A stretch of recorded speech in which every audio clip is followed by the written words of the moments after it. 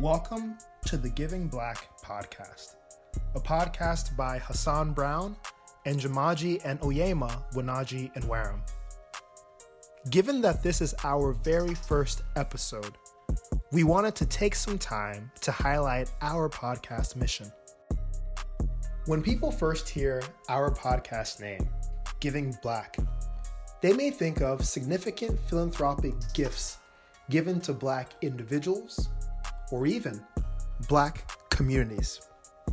One such example is the Rosenwald Fund, which made fellowships available to African Americans between 1928 and 1948. Recipients of these fellowships were researchers, writers, artists, and other intellectuals. And among them were notable names like Langston Hughes, W.E.B. Du Bois, and Maya Angelou. However, this is not the focus of our first episode. Rather, in this first episode, we explore Black leadership in predominantly white philanthropic institutions. The recognition that philanthropic organizations need diverse leadership is in part driven by the belief that diverse leadership best positions these organizations to make the most meaningful impact in equally diverse communities. As an increasing number of African Americans find themselves at the helm of leadership at premier philanthropic institutions like the Ford and the W.K. Kellogg Foundations, there is increasing optimism that this theory will bear important societal fruits sooner rather than later. Nevertheless, there is evidence that we should proceed with cautious optimism.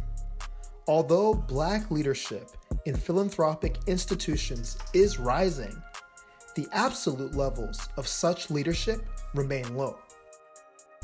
Moreover, those African Americans that do find themselves in positions of leadership still face a number of formidable obstacles as they tap into their diverse experiences and attempt to actualize their visions.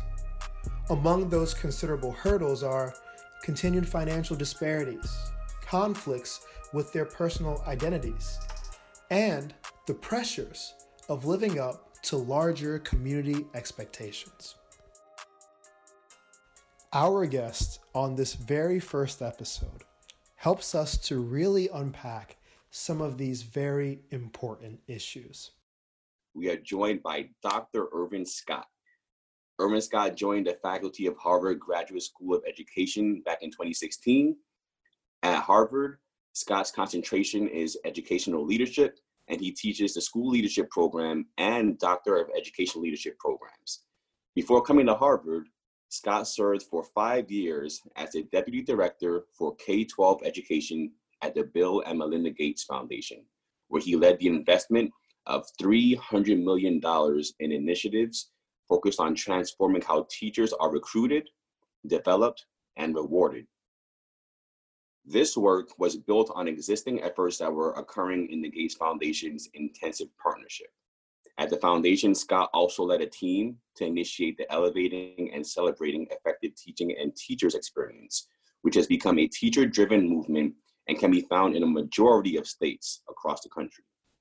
Prior to his foundation work, Scott spent over 20 years working in the trenches as a teacher, a principal, assistant superintendent, and chief academic officer. Right before going to the foundation, Scott was the chief academic officer for Boston Public Schools, where he was responsible for the academic programming of the school systems, as well as overseeing all regional superintendents and schools in the district.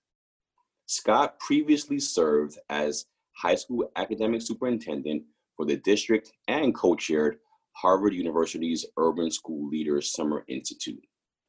This man is a mentor, advisor, and a friend. Once again, Dr. Irvin Leon Scott. Can you tell us a little bit about your role at the Gates Foundation and exactly what your goals were? Absolutely. So thank you all three of you for having me today. I think this is an amazing idea to have this podcast, and just give you a shout out on that. And I'm super excited to be here.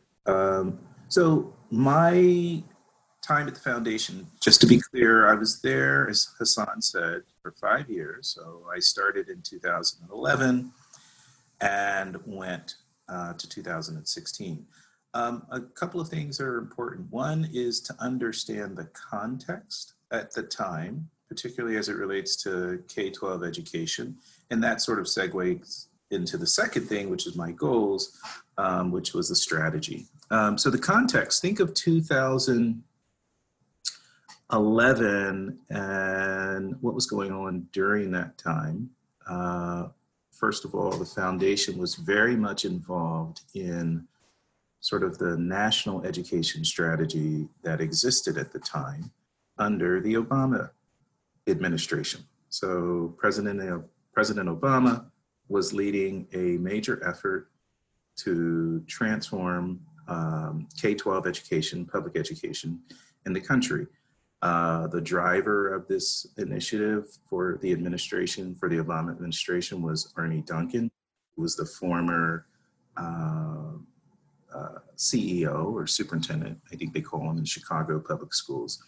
And the strategy in many ways was focused on two things. One was transforming standards for all children. So raising the academic standards that were expected for every child in the country. Just a real quick sort of more specific focus on why that was important. If you think about the K-12 education system in the US, it is very, very federalist focused, meaning the states have the major responsibility for moving K-12 education forward. And that's great, but sometimes states have different expectations depending upon who the state is. And the Obama administration didn't think that was cool. They basically said we should expect all students to perform at high standards no matter where they are in the country. So a major focus was transforming standards. It's oftentimes referred to as the Common Core State Standards, a very important, but in some ways contentious policy initiative. So that was one strategy. The other strategy was just transforming teachers, transforming teaching, how we support teachers, how we develop teachers, how we celebrate teachers. Those two initiatives were really a major focus of the Obama administration. The Gates Foundation was very focused on that. So the second thing that I want to just say real quick was our goal with the Gates Foundation was basically to move those initiatives forward in a really sort of connected way, I should say, a way that was connected to those specific communities. So not just focusing on a huge sort of national policy, but what does that national policy mean? What does it look like in Pittsburgh? What does it look like in Hillsborough County, Florida? What does it look like in Los Angeles, California? What does it look like in Denver, Colorado?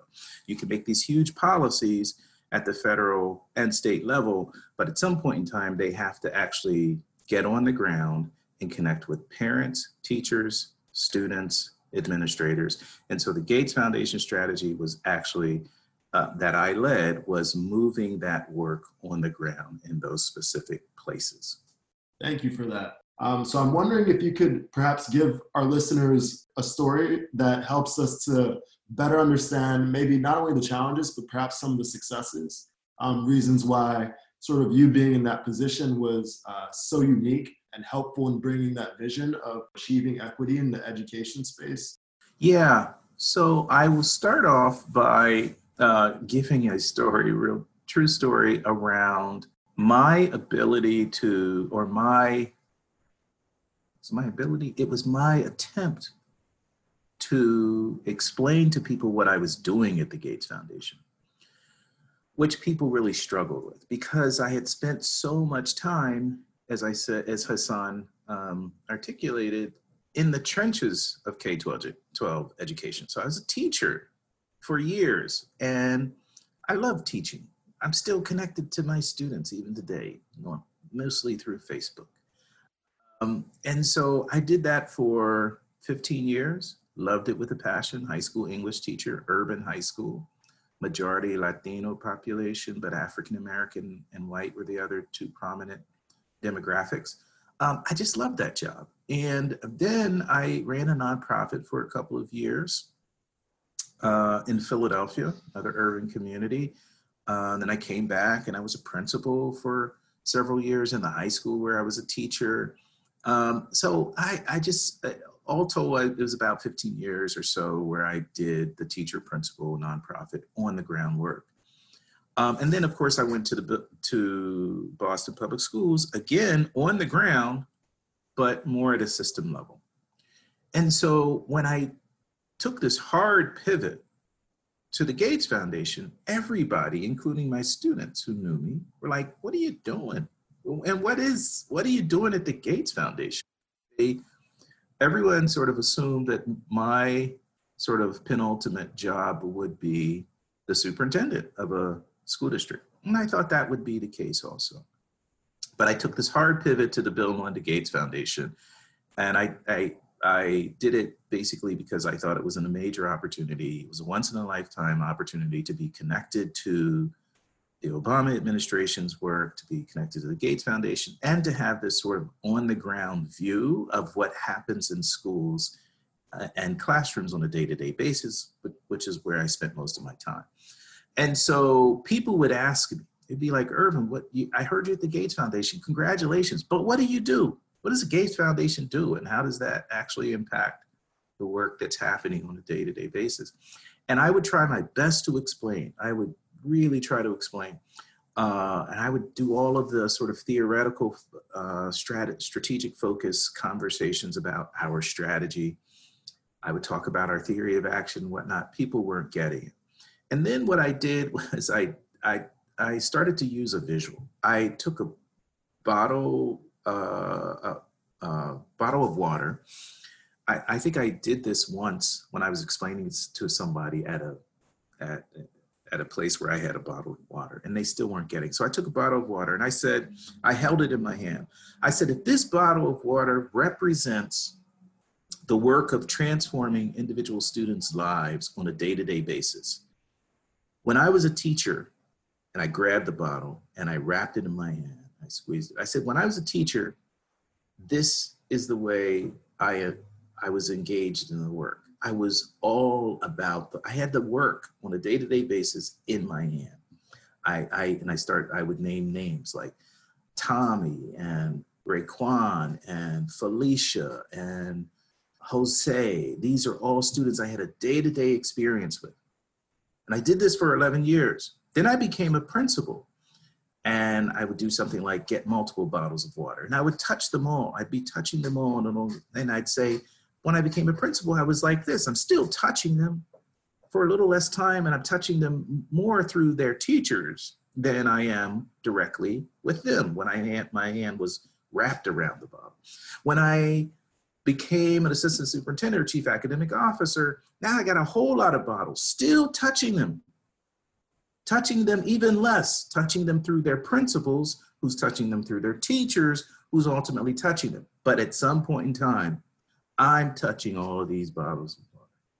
When I went to the Gates Foundation, and I would take my hands off dramatically, because you know I'm dramatic. I said, when I went to the Gates Foundation, I touched no bottles. I gave money to people to touch the bottles, but I did nothing directly to impact them myself. So there was distance between the work. Now, some people, when they hear me describe that, particularly people in foundations, they're like, I don't know about that, but it's true. It's true. You're not there to do the work. You believe through your due diligence that you have identified the smartest people in the world to touch those bottles. And all you're going to do is give them dollars and measure their impact over time. And so that was a major shift. And for a person like me who loves touching bottles, that was difficult. But I saw that I could touch millions of bottles through millions of dollars through foundation work. So that's a story to describe sort of how I would talk about the work going forward. Now, to your question regarding challenges, I think that I was thinking about that question, and it occurred to me that I think there are challenges on the front end, particularly for people of color. I'm assuming you want me to think about it from the lens of people of color. So I think there are challenges before you even get into a foundation. And then I think there are a set of challenges that exist once you're in the foundation. Speaking personally, I would say that the challenges prior are just the belief, both for you internally, as well as for the perceived public, including those who are in foundations, that you could do foundation work. There aren't many of us in that world. That's why I applaud your name, Giving Black. I assume it's a play on words in terms of giving back and giving black. Is that correct? Yes, okay.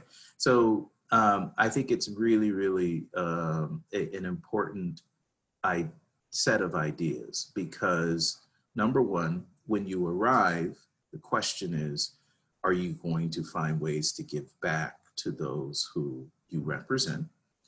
And once you're there, you can't erase the fact that you are giving, oftentimes in a position of authority, power, and influence that we're not often in as people of color.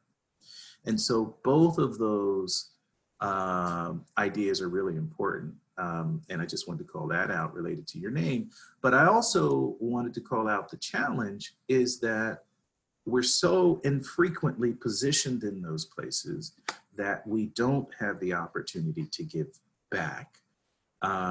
And we don't have the opportunity to be people of color in these positions of power and influence. So it is difficult. There's a challenge just to get into the space. How do you get on the ramp? That is not a on-ramp that we typically have access to. So that's a challenge, and I would call that a pre-challenge. How is that different for me? Well, how did I get on? In many ways, it was because of, yes, I think a lot of it had to do with a set of credentials that I brought as it relates to being a teacher, being a principal, being a system level leader. I'll be really honest, I think Harvard also creates a platform that people, that I think just goes along with the milieu of how people describe you. But the other thing, and I think this is so important for people of color, is networks and people that you know and people who know you. And I got into the foundation, my on-ramp was really as a result of a mentor, friend, colleague who was the director at the time and just reached out to me because she knew my work. She knew me as a teacher, she knew me as a principal, she knew me as a system level leader. She was a state secretary of education, a superintendent of schools. She's done a tremendous amount of work. And she asked me to come on as deputy director. So this notion of knowing people, this notion of networks, this notion of people providing opportunities for you is a very real thing for people of color. And then there are challenges during. In our research of African American leaders in the funding space, one thing that we frequently found was that these leaders oftentimes felt as though they were alone. When they looked around, they didn't see many other leaders who looked like them. Could you offer some more insights on how leaders can oftentimes deal with this feeling of being alone? Yeah, so it's real. It is real. It is both literally real in the sense that the data will bear it out, that there are very few, let me be even more specific, males of color in these roles, right? There are very few people of color. I think that number diminishes significantly when you say males of color. And so I think that's borne out through the data as it relates to philanthropic organizations in the US. And so you're literally alone, and figuratively, that idea of being alone also translates into seeing things differently, having a different perception than others do, having a different lens through which you're looking at similar problems, because for whatever reason, because of background, because of experiences, because of culture, because of racial dynamics, you just think about things differently. And so when you speak up, you have to be prepared for not a lot of nods, head nodding right away, right? And so head nodding, someone should do a study on head nodding, because when you're talking in a community of people, when you get nods, that is affirmation. It just sends a message to you. People are understanding you. Yep, keep talking. And when they smile, like y'all are doing right now, that's even more. But when you don't get that, you have to have courage to keep talking. And sometimes you don't get that, not because people don't agree with you, they just don't understand what you're saying. They don't know what you're saying. They are trying to get in their minds what you're actually talking about, because they have not lived that experience. And so that sense of aloneness, which comes through those minor nuanced sort of elements of feedback, just is not easy. It's just not easy. So how do you address it? I think about it specifically for the team that I was a part of. I was a deputy director, which means that's a senior level role at the Gates Foundation. Let me just do the hierarchy real quick at the Gates Foundation. You have Bill and Melinda, you have the CEO, you have presidents of programs, you have directors who report to the presidents, and you have deputy directors, right? So I'm about 4 or 5 steps. And then after that, I should keep going.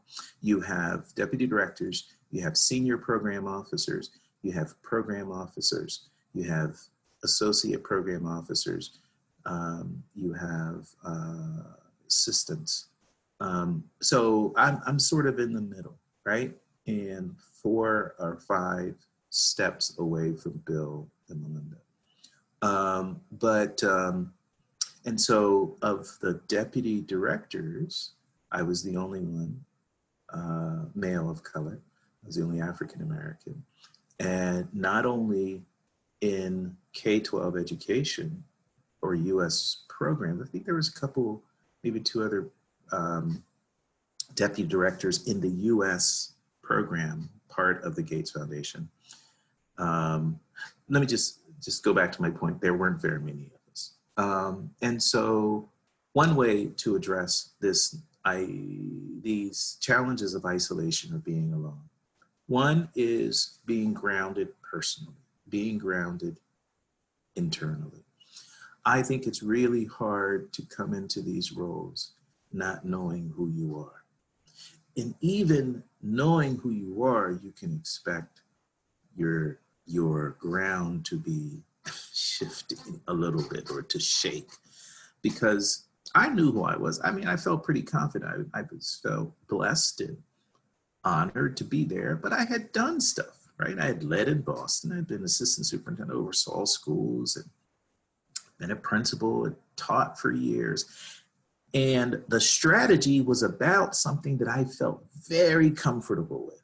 And that was how to push academic rigor, how to teach in powerful ways, how to create professional development that teachers grew from. That stuff, that's what I lived. I lived for 15, 20 years of my career.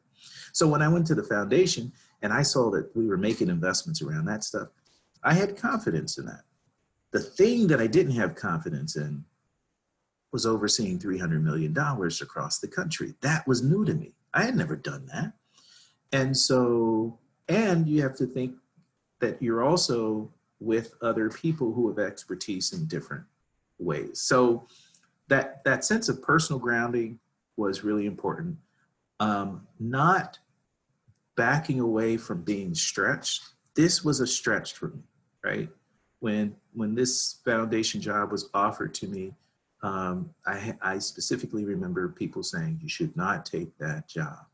And they gave many different reasons for me not taking one. It's the Gates Foundation. They're not loved.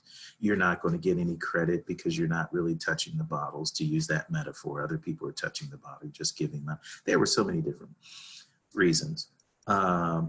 Foundation's only worried about measurement, and you're more of a heart person. It's an intellectual place, and you lead with the heart. There were many different reasons. But one of the things that I've always aspired to, or I have never run away from, was being stretched. I like being stretched. I like doing things that I haven't done, or I don't know a lot of people who have done, especially if I feel like I can have significant impact. So I'm still under the category of personal grounding, right? So that personal grounding is important, especially when you go to places where you feel isolated. And I think this, or alone, I think this is important, not just in the foundation space, but there are many spaces where when we go there, we are not going to find a lot of people. It's not going to be a crowd of us. And this personal grounding, I think, is really important. For me, personal grounding is also tantamount to being grounded spiritually. So whatever it is, that personal grounding is critical when it comes to being in a space where you're alone. The second thing, I think, is trying to find a community of people who can relate to your experience. And I try to do this in many ways, but I will have to admit that I don't think I was great at this, because I tend to be heads down around the work and less focused on, I need to find people who can commiserate with me. I don't think that's a great characteristic in the way that I lead, but I'll just call it out. If had I to do it over again, I probably would have spent more time connecting with organizations that are specifically focused on people of color leading in the philanthropic space. And those organizations exist. They do exist. And then the other thing I would say, and this sort of goes back to personal grounding, I think when people get to a place where they're by themselves and they are reluctant to be themselves, that is torture. If you can't be yourself when you're by yourself, in terms of other people not being like you, I think that's a really difficult place to lead. But for me, when I'm by myself, I don't see a lot of people like me. That gives me more fervor to lead the way that I feel I have to lead. This is who I am. I wanted to ask if there was one last nugget of advice that you could leave for emerging African-American leaders in the funding space. I would say get your work as close to the people who you're doing the work for. It is so easy to go to these places, these foundations, because let's just face it, they live and breathe money, right? That's why they're foundations, they have money. And they tend to take care of their people, at least the Gates Foundation. Amazing. They do an amazing job of taking care of their people, as they should. But what can happen in the midst of that is you forget who you are advocating for because you're being taken care of so well. You really have to fight against that. Thank you so much, Dr. Scott, for your time and your amazing insights. And thank you to our listeners for tuning in today. This is the Giving Black podcast, signing off.